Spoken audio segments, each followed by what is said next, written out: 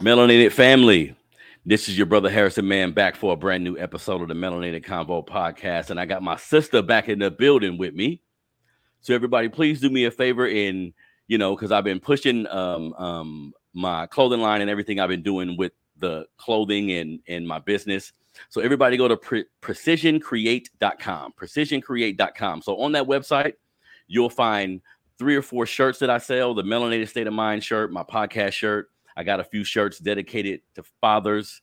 More items will be added soon. But also, if you know someone who needs customized t-shirts, so if you have an event coming up, if you have a business function, even your business or hobby or endeavor, whatever it may be, holla at your boy, man. I have really good prices. I can get you shirts. We can do dad hats now. I have a couple new things that I'm trying. So holla at me, man. That's precisioncreate.com. On that website, you can find all the information if you want to buy one of the shirts or if you want to support your brother by having me make shirts for you. Like I said, for your business, for your hobby.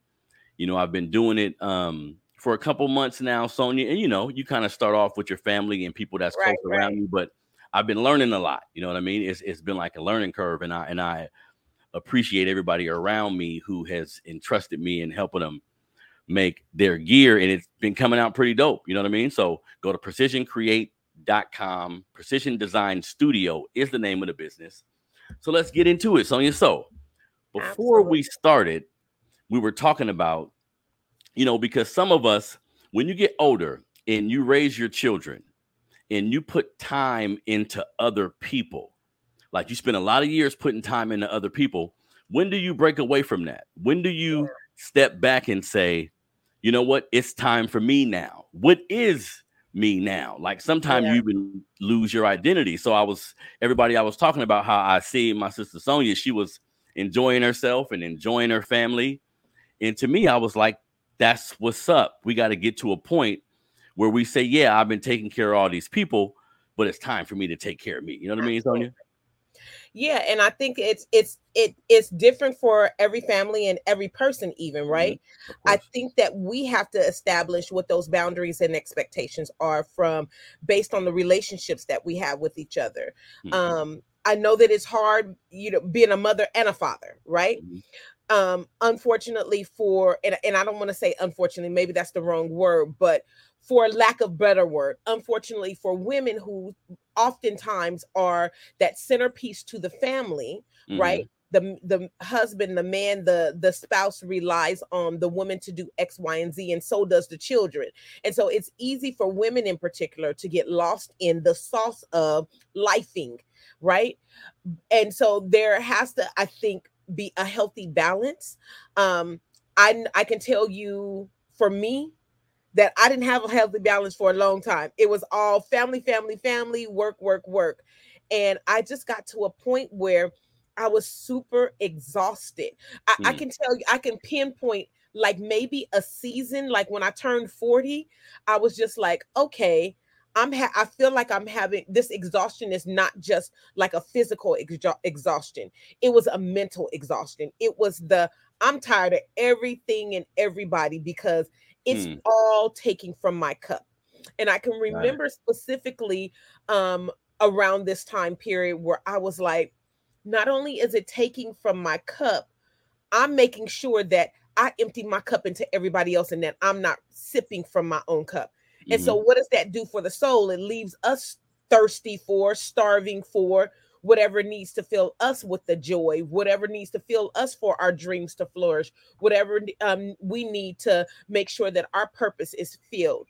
So I think that it really requires a lot of balance and a lot of self-awareness. Like, I think that we just the years that passed by when I was building family, and that's not to say that I'm not still building family, but the years that I invested in all of my time into my family dynamics, I know for sure that I wasn't investing in myself. And wow. I wish that I made some different changes, maybe around 35 to 37-ish, to just make sure that my kids understood, that my husband understood, that my parents, my sister, my nephew, that they all understood that I need this time too. That makes sense, Sonia. And I'm just thinking from a man's perspective, right? Like the women in my life. I think that as men, it's important that we listen to what's going on, because when you guys are tired and everything you just described, right, it comes out in different ways. Yes. And it's communicated. Women do a damn good job of communicating exactly how they feel. So it comes out in different ways. And I think men, all men, even like your sons, you know what I mean? We all need to do a better job of listening to when someone that we love, a woman that we love, is speaking about this burden, because we get used to her carrying it. And we know, and you know how Black women are, like, you can't tell just don't do it. That it's a burden. You know what I mean? But that's important, because it's funny you mentioned it the way you said, Sonia, because looking at your pictures and just looking at the type of fun you was having, I can tell that it was a relief, right? And sometimes I think about that myself, even, you know, just having my children at a young age and everything I went through with them. Sometimes I almost feel guilty. Like, I'm older now. I'm trying to do stuff for myself. Some of the ways I think now, I didn't think then. Right. So it's improving how I move forward, but I'm almost guilty of just enjoying myself and not thinking about others, you know. But, you know, I have to admit, me personally, I've been like on the other side of that, where I've been kind of selfish. You see what I'm saying? So with my woman, I have to pay attention to exactly what you're talking about, because my mama was like that. She just carried everything, and you couldn't tell what was going on, and you were just expecting her to be there and expecting her to do it. That's something we got to look at. Absolutely. And it's not just something that we have to look at for ourselves. I think that we need to be open in the conversation that we have with our children, how to watch out for those signs. I just, just let me give a shameless shout out to I Am SAC Foundation, the Stephon Clark I Am SAC Foundation. They just held their first annual Mental Health in the Black Community Symposium last week. And so I was one of their plenary speakers. And they call on me to speak for a lot of things. Now, I am a paid public speaker. Let me say that again. I am I do this for a living, folks. But there are certain organizations where I will come out and show up as if I was getting paid $1 million, right? Mm-hmm. And so that's one of my loves and my give backs to community. But one of the things that came out during that time period is us having conversation and being aware, again, going back to that self-awareness that I know for certain that I didn't have, because I didn't have the language to even articulate, I need this, right? Mm-hmm. Or a trigger is this, or things like trauma bonding is this, because we didn't have the language, but now we do. So there's that famous, that quote that, when we know better, we do better. There and until then, please don't charge it to my heart, charge it to my head, charge it to what I don't know, but don't charge it as to something that I am intentionally, internally trying to do to harm, hurt, and oppress somebody else, because that's not the case. But our mental health is super important. During that conference, I was sitting there, and one of my boys, my kids tell me all the time, Mom, we are always your example. And they are the best examples because it's not just that they went through something, I went through it with them. So I know the feeling of it. I know the touch of it. I know the smell. All of the senses are alert because it's my baby, right? Mm-hmm. Or it was my experience, similar, to anybody. If you went through it firsthand, you can be like, nah, bruh, it felt like this. I'm pretty sure that I'm not crazy, right? So one of my babies messaged me and was like, Mom, I need help. And I don't need help like you to come pick me up or you to bail me out financially. I need help. I need you to help me find a therapist. And as you know, I have all boys. Yeah. And so for a young 20-something-year-old to say, I need therapy, I think that now I'm reveling in the fact that at 52, I've raised young men to be able to say, I am self-aware and in touch with my needs, because I know that their daddy, who's in his 60s, he's still not self-aware. And so he's going to work his fingers to the bone for his family, because that's the way that his generation was raised. You as a man, your worth and your value is how hard you work at the job. I don't care if you come home and do anything else, but you bring home a steady paycheck. And vice versa. Conversely, for women, we're sent the message, you work as hard, fingers to the bone, for everybody else in your family, right? Well, you know what? And when we talk about, because the topic of the show today, everybody, is the mama's boy mentality, right? Talking about Black men and just men in general, about how single parenthood and different things put us in a situation where your mother becomes like your partner almost. And some of these behaviors can have like a negative effect on both of your lives. You know what I mean? So we're going to get into that. And I'm going to talk to you, Sonia, about, because that's like a concept I haven't thought about when thinking about this topic, as far as can you have a mama's boy who have both parents in the home, but end up being a mama's boy based on something like you just said? You know what I mean? Right. Because that's a concept I didn't think of, but I'm sure that can happen the same way, because we always look at 2-parent homes as the model for a family, which it is. But even 2-parent homes have problems. Even 2-parent homes will have someone who may be emotionally unavailable, but they're physically. You know what I mean? So that's definitely a point. So I'm going to say absolutely, hands down, yes, all of my boys are mama's boys. I mean, there are some of them, it's 6 of them and 4 bonus children. So I will say that some of them, they do go to daddy for certain things. Like, if I need, but they still don't go to daddy for that emotional connection that I really want to sit down and cry to you connection, even if it's not about, even if the crying isn't physical tears, right? Boys, I believe they still have, all of those emotional factors that are going on. And I think that looking back, I know for certain looking back, and when I reflect on the parent that I wanted to be, I didn't care if I had boys or girls. I wanted them to be in touch with their feelings. My parents did a magical job. And I have to give kudos to my mom, because she was more of the caregiver, of course. And not because my dad didn't want to. They were divorced by the time I was 5. So daddy didn't live in a home. And I was a daddy's girl. I'm going to be honest. I was a daddy's girl. I was the girl who, had daddy wrapped around her finger. And still to this day, my dad just had a stroke when he was here week before last. So while we were partying, we were celebrating my sister's 50th birthday. My dad was scheduled to come in for her birthday for the celebration, because again, this is a milestone. This is momentous. Everybody don't make it to 50. And so we had this big party planned and everything. Daddy's coming into town from Texas. He's in his 70s. And it's like, okay, something's going on. He got in on Monday. On the 4th of July, he had a stroke. We took him to the emergency room. He didn't get out the hospital till that Friday. Saturday was her party. We were out on the boat on Sunday, and we had to make the hardest I felt like it was the hardest decision I had to make, being a daddy's girl, sending him back to Texas, putting him on a plane, and my sister nor I being able to go back with him. Now, granted, my brother cousin flew back with him. They came from Texas together, but it was one of the hardest decisions. But I can remember before he left, I had to make them and it wasn't like I was trying to make those puppy dog cry tears be a thing, but it was like, I know that it impacts him in a way because I'm a daddy's girl. And since he's been home, he's had some blunders, and he's not going to be perfect through this new adjustment. But I had to be on the phone, and I was like, that's interesting, Sonia, because you say that, because my woman, she considers herself a daddy's girl too. And it's funny how daddy's girl has a positive connotation to it, right?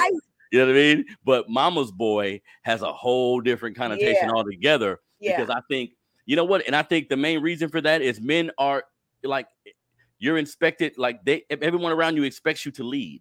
Right. Everyone around you expects you to keep a certain type of cool and do things a certain way. So one of the things I wanted to say about the whole mama's boy mentality, that's what we're talking about today, family. Hit the like button, hit the share button. Absolutely. Subscribe to the Melanated Convo podcast, family. One of the things that I think that happens when you have like the mama's boy mentality, Sonia, the single parent home, I think that's when it has the most negative effect. It's when dangerous. It's just the mom. It's dangerous. It's dangerous from a lot of standpoints. It's dangerous so we've talked on this podcast, those of you, if you're a new listener, if you're not, but we've talked about, the adultification of our children. And I think that part is part of the mama's boy syndrome, is that we expect boys to be men. Like we even condition them with connotations of, hey, little man, right? Saying that to a little boy, it says, ooh, I'm a man. The man around And the house. one thing I've always talked about on my show, Sonia, I think in a certain context, it's unhealthy to call your son a man in the house. Yes. Because if you're saying he's the man in the house, then he's going to have to handle things like the man in the house. And what if we have like everything matters? What if there's financial strife? What if there's like a lack of resources? What if there are things that aren't there, especially a man not being there? Right. He don't feel like he has to do it himself. So Absolutely. you telling this little boy, he the man in the house, I'm about to leave. You the man in the house, protect the house, protect your family, protect your sister. Right. That can be dangerous because he'll forget he a goddamn kid and start looking after his little sister or whatever. You know what? And that's why I think in that aspect, 2-parent homes are so important, because I tell my son, like, he's in the house with me and I say I'm leaving, you're going to be the man in the house. Whole different connotation. Right. Because I'm coming back. You know what I mean? So it's like a temporary thing, and you do what you would you do what I would do just to protect your mom in the house.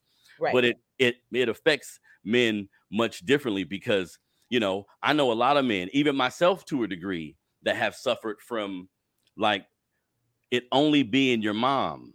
So in a lot of instances, she's where you're learning everything from. And if it gets unhealthy, if there's no men around, my mom didn't do this, thankfully, but a lot of women begin treating the son like that's her man. Right. She acting weird about who he dating. She don't want him to go places. It gets real convoluted. And then you send that same man out into the dating pool to start a family. And you know what I mean? And then he's expecting everybody to be like his mama. So right. So that's the dangerous slope of it. So one, we don't know how to don't know how to go out into the world and have relationships. Because they haven't had the modeling of what a man can, and I don't, like I said, I never want to put gender roles on what a man should be and what a woman should be, but how to relate in relationship is super important. Modeling that in a 2-parent household, regardless of gender and gender roles and all that kind of stuff, 2-parent households are the most healthiest for children. I think that everybody agrees to that. Herein lies, so I looked up the definition, because you know me, I got to take it to school, and I got to, do that, put that little point on. The term mama's boy is often used as a slang to describe a man who has an unhealthy dependency on his mother well into adulthood, when he is expected to be independent and self-reliant. And so in that vein, I will tell you that my boys are not mama's boys, right? Because I intentionally want them to be independent and self-reliant. When they got of a certain age, it was like, I need you to be able to cook, because I don't want you to rely on a woman to have to cook for you, right? Yep. There's a certain level of independence. Yep. I want you to be able to have a wallet at a certain age. Put your money in your wallet. Make sure that you count your coins. Be responsible. Be self-reliant. Be driven. Now, so the negative connotation comes in when we like, I want to take my, sit up and watch a movie with my boys, right? Or if baby boy still wants to get in bed with you, and just come in and I've seen women be like, call their son in to watch a movie in her bed and use language like, I just want to cuddle with you. Yeah, man, I've seen that so many times, Sonia. And what makes that dangerous is the fact that there's not a damn man in the house. You know what I mean? And when you was talking, the first thing that popped in my mind was, Baby Boy. You know what I mean? That movie, how that movie started and what he was going through is a prime example. A young man who is too attached to his mom. Think about it. Ving Rhames came over to take her out, and he asking him questions like he the daddy. You know what I mean? That's hella toxic. Like, that's hella unbalanced. You see what I'm saying? And his mom eventually had to be like, damn, let go a little bit. But sometimes our sisters get in these situations where there's no man around for whatever reason. Right. And I think some of them kind of create this mentality like on autopilot. Like, they're not even thinking about it. But what happens is, look, people get in situations, Sonia, where they don't have a partner for whatever reason. And they'll be like, I don't need nobody. I'm okay with just my kids. No. You need a goddamn partner. You need an adult to talk to. Because if not, you're going to be in your kid's business. We've seen them moms who you in your kid's business, the girlfriend and all the girlfriends, you talking to all the girlfriends like y'all friends. A lot of that comes from you're fucking bored. Like, Right. you need a man of your own. You You don't need a have life no of your own. business. Go find you some business. Like, we used to tell the kids, go find some business, get it right. But there comes a time when us as adults, we need to go find some business too, because we've created these dynamics where we rely on our success, our happiness, our joy to come from our children, right? And so we have to balance that as well. In the movie Baby Boy, well, the first thing that came to mind in your last comment was, Tupac's song, Dear Mama, right? And because she didn't have a man in the house, he felt like he had to go out into the streets to hustle and put whatever in the mailbox, right? Because that's part of the dynamic as well. But there is a negative toxicness that comes from conditioning boys to be responsible, be the man of the house, buck up and don't cry. Little boys do that kind of stuff when we're sending that message. But on the other side, when it comes to the mothers who are in those situations, it's the characteristics of being overbearing, being all up in their business, not accepting of the partners that they bring home, or having this level of expectation like, well, she ain't nothing like me and I don't like her, and or That don't bring happens. that partner is no good for you. Mm-hmm. It's those kind of things that can become dangerous and literally and truly push our children away from us. And like I said, I'm extremely blessed. My adult boys, my adult nephews, like, we party together. They bring their partners to the mix. My expectation, I really and truly wanted Mama's House. What was the movie? Big Mama's House? No. The family movie. You know what I'm talking about, when it was Big Mama had died or something. And the Damn it. came home. And they would always sit around for Sunday dinner. That's the one Right, you're talking about? right. Soul Food. Soul Food, yes. Yep. So that was my vision. I told my mom from a young age. I mean, and I didn't know if I was really serious about it, but I was like, I want 10 kids, because I grew up in a household where it was my sister and I and my mom. My parents were Damn, 10 divorced. kids on you? I did. I used to say I wanted 10 kids. And really and truly, I do. I have 6 boys that I birthed, and I have 4 bonus children that I married when I married my husband. So it's 10 of them. And I don't know so much that I prophesized that, but I do know that I wanted a big family. And I wanted a big family for a couple of reasons. I didn't want to have children and they did not feel like they didn't have a source of comfort, a source of camaraderie, a source of something in the house with them. And so having that kind of dynamic, that's the dynamic. I often felt like my sister was born on my mother's birthday, so they were kind of like, they had this kindred bond that was different and more special than the bond that my mom had with me. And because I was a daddy's girl and daddy didn't live at home, that left me alone all the time. So my go-to person wasn't my mom and it wasn't my sister. So in order for me to change that narrative, I wanted, in my mind, it was like, oh, it's obvious, have a lot of kids. And Sonia, and that takes a certain type of parents, because more kids is more attention you have to pay to each of them. It's more things going on at one point, you know what I mean? And the fact that you're saying, you and your boys, you guys are pretty tight. That's a testament to your parenting, because I know how it feels to have several kids in the house and feeling like you can't get to all of them. You know what I mean? Absolutely. But that's definitely a good point. But it sounds like to me, Sonia, like a lot of that is like your husband being there and the men being around.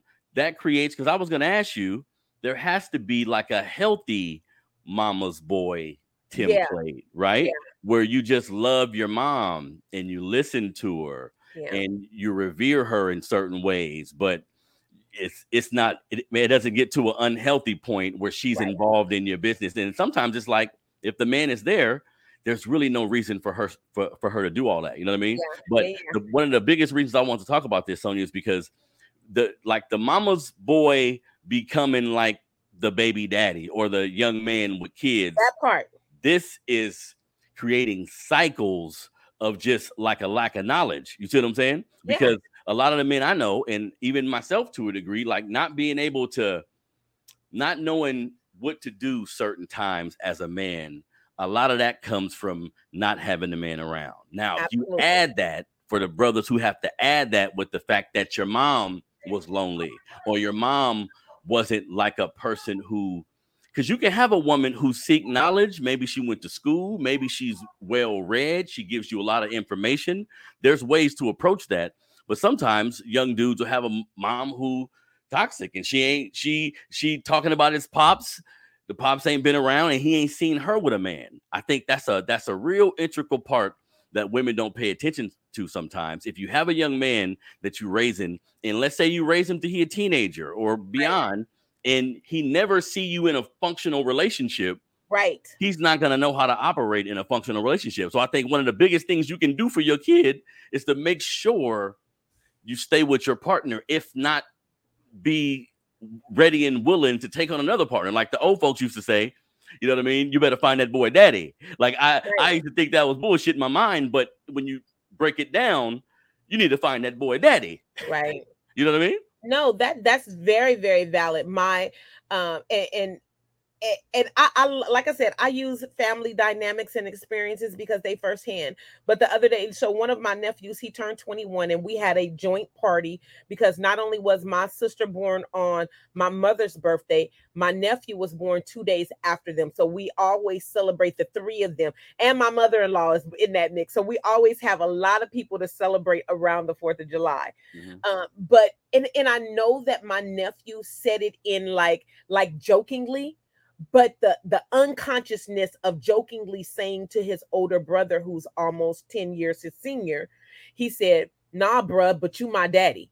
Because the responsibility of being the older brother, the responsibility that came with, I don't have a daddy that I can go to for advice, but I was always able to go to my big brother for advice. One is testament to a boy seeking that advice and that connection with another person who looks like them. The flip side of that is, I don't know this to be the case for my nephews, because I know that my older nephew is like, "Nah, man, that I was not your daddy," but I could see, because there are folks who I've seen the dynamics play out where they rely on that oldest child for come on now. everything. Yep. The younger oldest sibling, child or the oldest, like a couple oldest childs. And you've heard, I've seen a lot of older Black women and men say, "I raised that boy." Right. My mom and them had him when they was a little bit older, and I was the one that ended up raising them. And I think that's damn near traditional in our families to a degree. Yeah. Like that happens a lot. You know what I mean? And that creates, it's unfortunate. It's that imbalance. It's what you just said, the toxic relationships. It's the dysfunction of relationship. But we just have to be super cognizant of what we are transferring from generation to generation, because we can end those kind of cycles. I firmly believe that we can end those kind of cycles. We just have to be aware that this is what's going on and being played out. So, because I believe that we can have a single Black mom who doesn't participate in the mama's boy mentality. Yep. Like she has a son or a couple sons, but she's cognizant of that. And it's not just because I mentioned the woman being in a relationship, and that's one part of it, but just being aware, the fact that your boys need a mentor, the fact that they need space. I see a lot of women don't realize that their kids need space because it's always just been you and them. So it can be like a crowding type scenario. And a boy love his mom, so he not gonna know how to tell her, I need you to back off. Right. That's why that balance has to be there. And this is all everything we're talking about is just based around the fact that men need to be around. Like there needs to be. Sometimes it's not even the actual father, but there's like a down ass uncle or a cousin or some man around who would tell you, "Nah, Cheryl, like let me take that boy to my house or do this with the boy." Because some women, because my mother was, I would consider her like a tough woman. Like she was street smart. She stood up for herself. She had a lot of knowledge about stuff. She wasn't scared of nobody. So she encompassed like a lot of different things. But when she died, I sat back and looked like, wait a minute. Like there was not only things that I was missing, but she was almost protecting me to a degree. You know what I mean? Like from I'm a teenager, just having girls come to the house and doing all this other shit. My mom was the barrier that, and she, in a healthy way, clung to us as her sons. Like she loved her boys. And when I think back, a part of that is because it was just us. You know what I mean? Yeah. No, I think that is so valid. It is so loving, and it's so like I have to be that extra. My bonus oldest daughter, I know that often it just like that there's a mama's boy syndrome. I think there's a negative side in being a daddy's girl. My husband, when I met him, he was a single father. He had custody of his 4 children. The oldest was a girl. And when I came on the scene, those responsibilities that she had around the house, I was like, nah, you not the cook, you not the clean, you not your younger brothers and sisters tutor. This is not your response. I want you to have fun as a teenager. Like, to me, my mom was like, baby, I want you to do all the things that I couldn't do. Wait, So what was she receptive to that? she was very receptive to it because it was like a weight that was put on her. Like, she stepped up to the plate because he wasn't married, right? She stepped up to the plate, was like, nah, dad, I'll get that. Nah, dad, I'll take them to the park. Nah, dad, I'll cook dinner tonight, right? And then he began to expect that she was going to do it. And so when I came on the scene, I was like, nah. Tell me about what little boy like you at school. Tell me about when the be a damn kid, huh? Because if you don't let them be a kid when they're a kid, they gonna be a kid when they're when they're an adult. You know what I mean? That part. Yeah. That part. And so there's, I think on the flip side of that, when you have a single father who is being responsible and taking care of their children, it's the same thing with this daddy's, the mama boy syndrome, is that same negative dynamic. Her first relationship was horrible because she was like comparing everything to her daddy. And I just warn, parents in general, that we don't want to put too much adult responsibility on our children, regardless if they're male, female. Like, so people ask me all the time, yeah, my boys are when I say they mama's boys, they gonna protect me to no end. And it's not a matter of protecting me from a spouse. It's a matter of I'm an extension of my daddy. And because he should be the first line of protection for my mama, if he's not available, I'm the extension of him. And so I have no care in the world when it comes to protection and safety, because they are an extension of the protection that I feel like I'm supposed to have. And my husband, and likewise, is an extension of the protection that I got from my daddy. Right? There we go. But see, and if I didn't have that, that's right? important. If I didn't have that as a precursor to, right, going into marriage, right, as to this is what I expect as far as protection is concerned, then I could potentially be setting a man up for failure, expecting him to protect me from things, or getting us in situations oftentimes that women do, which I don't like, getting men in situations that you shouldn't have got him into in the first place, because you never knew, you didn't trust that a man was going to be your protector in the first place. And see, and I think some of the problem is we relating to each other and we having kids with each other, and it could be a man and a woman. Right. Neither one of us know what a goddamn man looks like. Absolutely. Neither one of us ain't never seen a fully functional relationship. You know what I mean? Absolutely. So then you couple, and you couple that with the fact that then maybe a woman has to do it by herself. And I'm gonna be real. I've seen women who are just plain damn lazy. So you didn't think about the fact that you was gonna have 3 or 4 kids. So now the kids are just taking care of each other. You ain't even really doing nothing. You out of the picture damn near. And if you look at the oldest kid a lot, this is something I want parents to pay attention to. A lot of times, if you look at that oldest kid or one of those oldest children that you've given that responsibility to, they don't want that shit. No. If you look at their face when they got to cook, or look at their face when they got to take their little brother outside or do something, they love their mama and they want to do what they can for their mom in the family, but they don't want to be a damn, like you said, adultification. They don't want to be an adult at 9 or 10. You know what I mean? I was the oldest child, and my experience as the oldest child, even though, bless my mother's heart, I got whoopings from my younger sister that I shouldn't have. I shouldn't have had to carry that bag, but I did. Wait, say it again. You said you got whoopings from your younger sister? For her. Oh, for her. Oh. Yes. Okay. So if something happened at home and you the oldest and something happened at home, you should have been the one to prevent it from happening. That is some black shit. Right? They put all that responsibility on you and you ain't never asked for that. No. And you know, it's always a debate still to this day. Now my mother, you know, and I have come to like, yeah, that did kind of happen and I'm sorry. My sister be like, girl, you ain't got no what. I'd be like, psh, you just don't know. You don't know that like, you know, it's one of those things like when you're the oldest, you know, you are the trial and error kid. And what I also will say is oftentimes for the oldest there is a bigger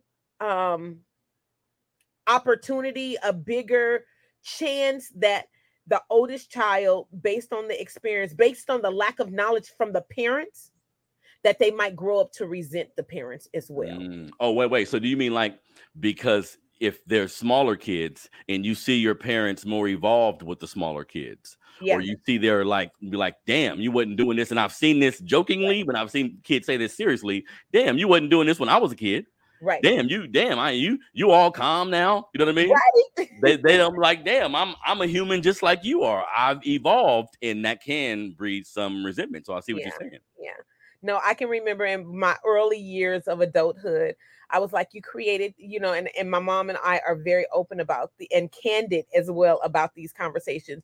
And we take ownership about where we were in our lives and stages. And I can remember when I went off to college and I wrote her this like 10-page letter. And I was like, I blamed you for this, that, and the other. And I want to tell you why I thank you for these other things, right? But I had a lot of resentment because one, I understood that there was a different dynamics between she and my sister. My sister was a birthday gift for her. And it took my mom many years later saying to me she was a birthday gift, but she also has always it's been a joint celebration. So I've never had an opportunity to have my own shine. And vice versa. My sister at this 50th birthday party was like, yeah, it's my mama's birthday too, but it's my 50th. And we ain't celebrating her at this part. She was wait. So your sister and your mom got the same birthday, and that's been her whole life celebrating her birth. That's an interesting dynamic right there. Like, damn, I love my mama, but damn. But dang. Every year? Yeah. That's interesting. So she was very intentional about we gonna celebrate mama on our actual birthday, and we did. And then when it's my party, this is the it's the 50 turn up. Period. And you know, during the party, we called her up and I was like, it's my mama's birthday too. Give her a hand clap. But we here for the 50 year. This the milestone. But yes, so we have to be aware of those kind of things, that we're not creating children that will later on harbor resentment towards us. And going back to the point of our conversation today, this mama's boy syndrome, I think that it becomes a very hard pressed conversation to have when a child is in their mid 20s and 30s, when mamas begin to pull back and be like, nah, I'm not doing that for you no more. Because I think that it's like I think that all of my boys are good catches when it comes to being a partner. Like they have some better than others, are more prepared than others. But if we're thinking about the true mama's boy syndrome that relies on mama for everything and mama's all up in the business and mix, it can create, I think, a dynamic where the spouse coming in, the partner coming in is like creates resentment too. Like I can never live up to that, or I'll never be good enough for the mama. Yeah, and it seems like a lot of women, when dealing with a mama's boy, it seems like they get to a point where they fed up. Because what happens, just like you just said, I think what happens is, I think the severe case of the mama's boy is the full reliance. Yeah. Like the dude who can't wash. You know what I mean? Like you can't even wash your own clothes. You don't know how to cook nothing. When it's time to make a dish, your spouse may be like, come on, let's make this. You be like, hold on one second, let me call my mama. Right. Let me call my mama. Let me call my mama. You know what I'm saying? Like having wine. You know what I mean? Like giving her an input on your relationship. And I've seen men do this and not even know that they're doing it. They do, to them, it's like a safety net. Right. You know what I mean? but it belittles the relationship that they are trying to establish with the partner that they have brought into their life. Yeah. If you bringing somebody in and you always got to call and get advice and lean on mama for everything, that's saying that our partnership is not worth, you know, you don't trust that we can do this together. That's what, to me, what it's saying. And you know, I thank God that I didn't have to have that as an experience.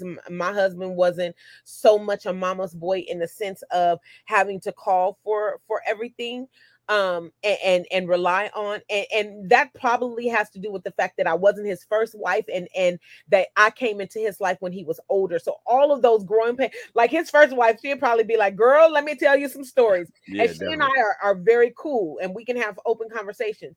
But I'm pretty sure the younger version of him was like, ooh, I got to rely on my mama for some things. Whereas that wasn't my experience. That wasn't the journey as a spouse, as a wife, as a helpmate, partner, all those things. I didn't have to do that. I had someone who was like, we doing this. And I don't want you to have to call and rely on your parents. And I'm not going to call and rely on mine for X, Y, and Z. We're committing to each other. And so hopefully that's the message that my boys got.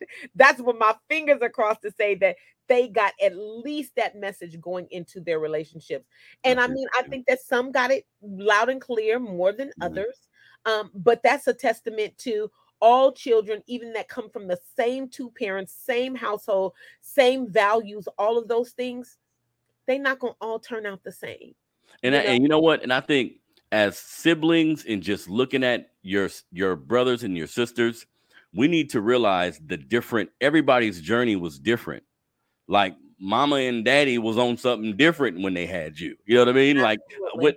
Like their love language could have been different. How they felt about each other could have been different. They could have had me when they ain't really like each other no more. Right. Like that shit makes the difference in who I end up becoming. You know what I mean?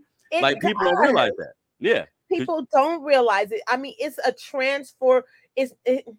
I don't want to relate it to being a transfer of energy, but there are unspoken cues in every household, and you ain't got to say it and identify it as this is what I'm saying and this is what I'm doing, or even be conscious that this is what I'm doing, right? But it's happening because it's a transfer of energy, and we don't know how the person who was being transferred to is actually receiving it. And based on the fact that everybody has a different personality, they can receive it differently. So I can tell you that my oldest son, he's a more of a mama's boy in the classic sense that he's gonna call me when the nightmares are happening. Like when the bad stuff is, he's calling. It's no kind of I'm gonna try to solve this problem myself. It's like, mama, I need you to help get me out this shitty ass situation, right?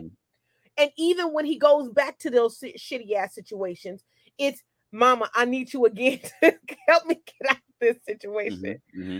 Whereas I will say the next two in line, they've seen that happen, and they don't want to always make that phone call. So they try to problem solve for themselves. Different personalities. Yep. And they've seen the wear and tear that it's on me when I get that call. I'd be like, shit. That's kind of that's good that they're more empathetic too. You know what I mean? So they're more considerate, because sometimes as men we can be just completely unconsiderate. Oblivious. So you know what I mean? Completely oblivious. Yeah. And so I'm very thankful that they're all different in that regard. And I don't like, I know the ones that are more sensitive. I know the ones that are like, nah, I got this and I'm gonna try to thug it out, right? I know the ones that are which of my boys are the most stubborn and just are gonna be like, nope, I'm not coming to her or to daddy for anything. But I also know that there comes a point in all just growing and maturing into adulthood that we have to come to a moment. And I again, I don't want to say that this is male female kind of thing. This is everybody. We get to that moment we were like, okay, I'm good, and I really feel like I'm good to be self-sufficient, to be independent, to be not have to go back to mama and daddy for anything. Well, see, and that's the thing. I think what oftentimes parents don't realize the need, and hear me when I say this, everybody, the need to parent your kids differently. Yeah. You have 5 kids. it's 5 different personalities. It Yes. may be 5 different parental styles, which Right. can be difficult, but you have to, because you'll be treating one child like the child who can just take anything, and they resent, and like you were speaking about resentment, they resent your ass. Like, I damn near don't even like you Absolutely. because you how you talking to me. And then you'll have a sibling that's a champion for mom and dad. So they Right. see you going through that and they like, what are you talking about? Mom and dad Right. was just trying to tell you, you know what I mean? So they got mom and dad got advocates with the other children. Right. So as Black folks, like just parents in general, be cognizant when you have multiple children. Yeah. Like, it's a lot going on there. The age A lot differences. of moving parts. Yeah, the age differences, how you look now. Like, maybe Right. you are not as active with this kid, but the other kid, you used to run and jump. You got to be cognizant of all that shit, because kids sometimes won't express it the way you think, but they'll be looking like, hey, I mean, That I part. wanted that. You know what I mean? Right. Absolutely. And they all have different needs and different styles and just different ways of thinking. And one of the rules that we have in our house is your daddy sees it this way, your mama sees it this way. What way do you see it? Mm. You know? And that to me opens up the space, the room for self-expression. It opens up the space for individual voice to be accepted and heard and Individual voice, centered. yeah. Because you might have a child who 100% gravitates to the values that you are trying to have as the foundation of family and your household. But you might have a child that's like, I'm just outside of the box and I want to do it different. See, and it's sometimes okay. I think you will get you'll have multiple children and they'll say, okay, well, he's your favorite. And really, he just sees shit the way I do. Right. We just Right. get along more than you Absolutely. other guys, like as humans, you know what I mean? Not father, son. He just understands me more. And I think some Absolutely. parents don't even know how to articulate that no, I don't have a favorite. I just kind of know what he's gonna do. Like, I say stuff, he does it. It's more of a simpler process. You know what I mean? So that's a very interesting topic, Sonia, because it's so yeah. part of reality. Like, one of my boys and I are the same sign, and I can predict. I'd be like, I know you struggling, because he internalizes things the way I internalize things. Mhm. Like, we just gonna keep on. We one are super duper responsible, and so it's gonna look good. But when let the end of that candle burn out. but that's like, we have to be cognizant of what that connection with the child is based on. Absolutely. Because if not, it may end up looking like you showing favorites, because you don't have like you said earlier, you don't have the verbiage to say, you know what? No, it's not he my favorite, but you know what I mean? He kind of does things the way that I want. So I think everybody, the main thing that I wanted to get across here today is, because as a Black man and a father, my feet get held to the fire when I do things incorrectly, based on the fact that I'm not in a relationship with the woman. I started off young, whatever have you.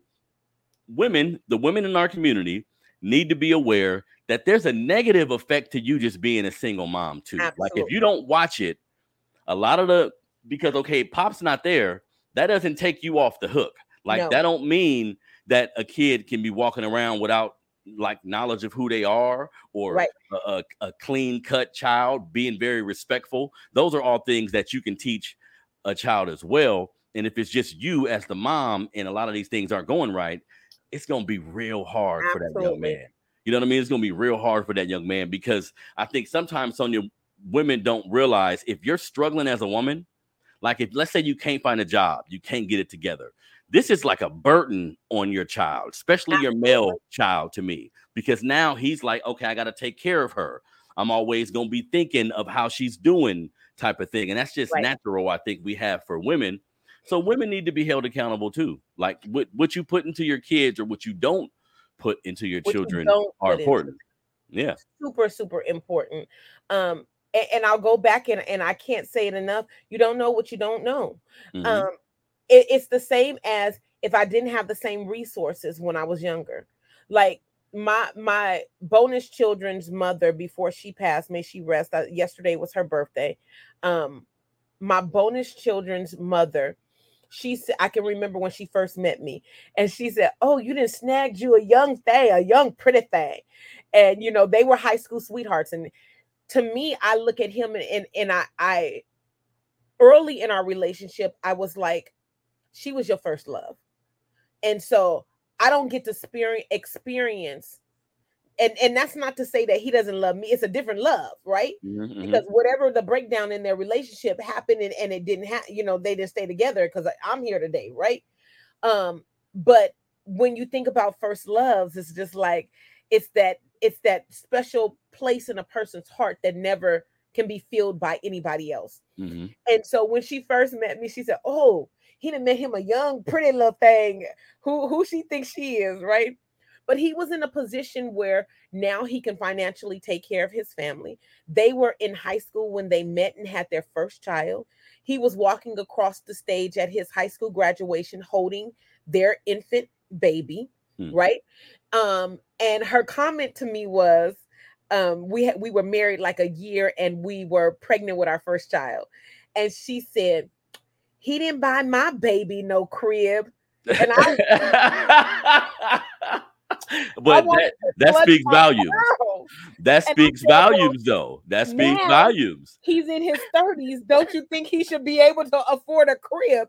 Because at 17, he needed to rely on his mama and daddy and your mama and daddy to buy that crib. And I'm sorry that you had that experience, but I'm not gonna feel. I was like, sis, I'm never gonna feel a certain kind of way for what he's able to do for me, because based on what he wasn't able to do for you. Mm-hmm. And so, but that's a part of it, right? What we don't know, we don't know. And when we do better, because our situation changes, the expectation is that we actually do better. I'm always asked this question about, because I really and truly think that my boys are like, they are heaven. They are sunshine. They are my joy. They are my legacy. They are my everything. But at the same time, I want them to be accountable to the people that they choose to be in their lives. And so people ask me all the time, "Sonia, well, do you think that they're good husband, spouse material?" And I say, anybody can mess up a relationship. Even if they came from a 2-parent household, mess up a relationship. These are personality traits that if you ain't with the right person, you can mess up a relationship. My father would always ask me, "Do you feel equally yoked?" Now, granted, everybody don't get that when, especially if you don't come from a Christian household, because he was thinking from the Bible, is he like-minded and faith-filled and religiously filled like we are? And I had to tell my dad, because I'm a PK, a preacher's kid. I had to tell my dad, even though I grew up under the umbrella of going to church every Sunday, doing, ritual things that are associated with religion, man-made, I also realized that my faith is more important than me showing up at a church house. And so in the beginning of our relationship, we went to church every Sunday, but now it's like, I've come to a point where I don't feel like I have to. When I do, and I show up in the full, faithful, spiritual person that I am. I just don't want the message to my children to be that this is what you have to do. One of my boys is Muslim. He didn't grow up with Muslim parents, but he's Muslim, and that's by choice. And so when I say, is someone ready for being a spouse or being in relationship with anyone, I think that being a mama's boy can be a good thing, because I often ask this question to anybody that when I was dating, I asked the question of, "What's your relationship with your mother?" That's because important. I want to know. I always want to be able to say, "Would you do your mama like that?" While you treat me, I want you to have kid gloves on. Would you do your mama like that? But again, there's the dangerous side of those mother-son relationships, because you got some men who will cuss their mama out. She was not a good mother. Right? No respect for her, call her by her first name, even. Right. Yeah. No, this is you ain't the person for me. I need somebody who like that was big. Who's gonna respect something. And I think sometimes as parents, Sonia, we don't factor that in either. Like I'm making this person respectable so they can respect other people. Like, Absolutely. so they can, because this is my last name. Like, they gonna make me look good or bad out here. You know what I mean? And if I don't, because sometimes parents don't realize respect is earned too, even from parents. Like, you have to do from things. Parents. You have to do what you say. You have to be willing to go there with them. You have to be willing to get your respect by any means necessary sometime. Like, you got to be the one guiding them. And if that's not the case, then, it's going to be an uncomfortable moment where you see a mom and a son talking to each other like they friends, like real friends. You know what I mean? My boys be like, I can't say that to her. I mean, but they're getting older now, and I'm thinking, my oldest is 29, and my next one is 25, 22. My 22-year-old, I don't think he'll ever go there. He's gonna always be like, "That's my mama." Like, there will never be this relaxedness that comes in and letting the guards down. That's my mama. But I can say that, my 25-year-old, he slips up when I'm not his favorite person.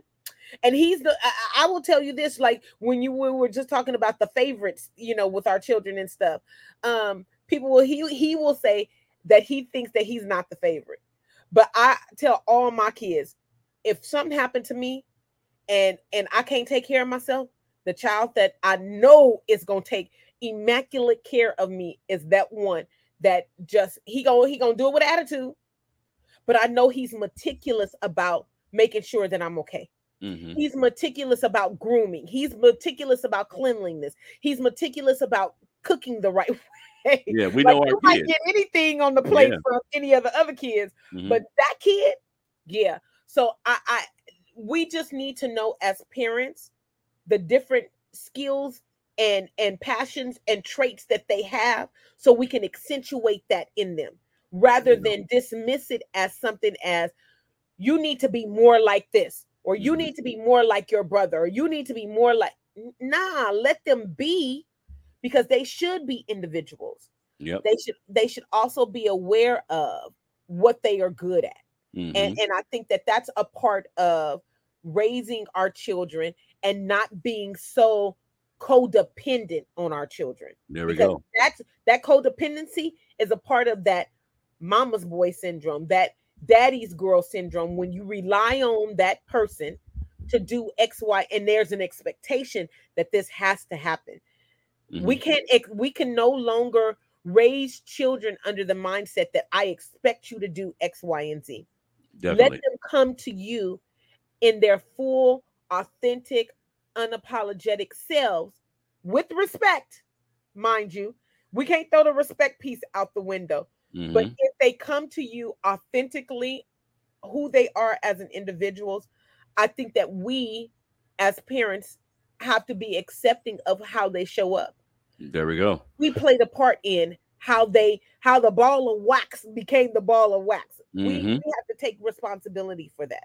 Yep. There we go, everybody. So this has been another great episode of the Melanated Convo podcast. This is a great conversation, Sonia. Like, we experience this a lot in our community. We need to talk about it. So again, man, go to precisioncreate.com. Get one of the shirts. Holler at me if you need shirts for your business, your hobby, whatever you're doing. Go to the Melanated Convo on YouTube, the Melanated Convo on YouTube to subscribe. Me and my sister Sonia Williams-Lewis will be back next week. Sonia, tell everybody where they can find you. Find me on Instagram or Facebook. You can find the business. Let's start there. Ascribe Educational Consulting. That's one of my babies. And that's where we help organizations like leverage equity and make sure that folks are treated with humanity. And that's all people. But you can go to our website, which is Ascribe, ASCRIBE, success.com, and you can book a free assessments session to find out where are the gaps in our organization. But follow us for tips at Ascribe Success on Instagram or Facebook. And we're there for you. We share content all the time. I got a series of terms right now my assistant has been working on, doing these little vignettes about what is a microaggression, what is gaslighting, so any tips you need in that lane of equity, that's what we're here for. There we go. There you have it. So everybody follow me at Melanated Convo 100. That's my Instagram page.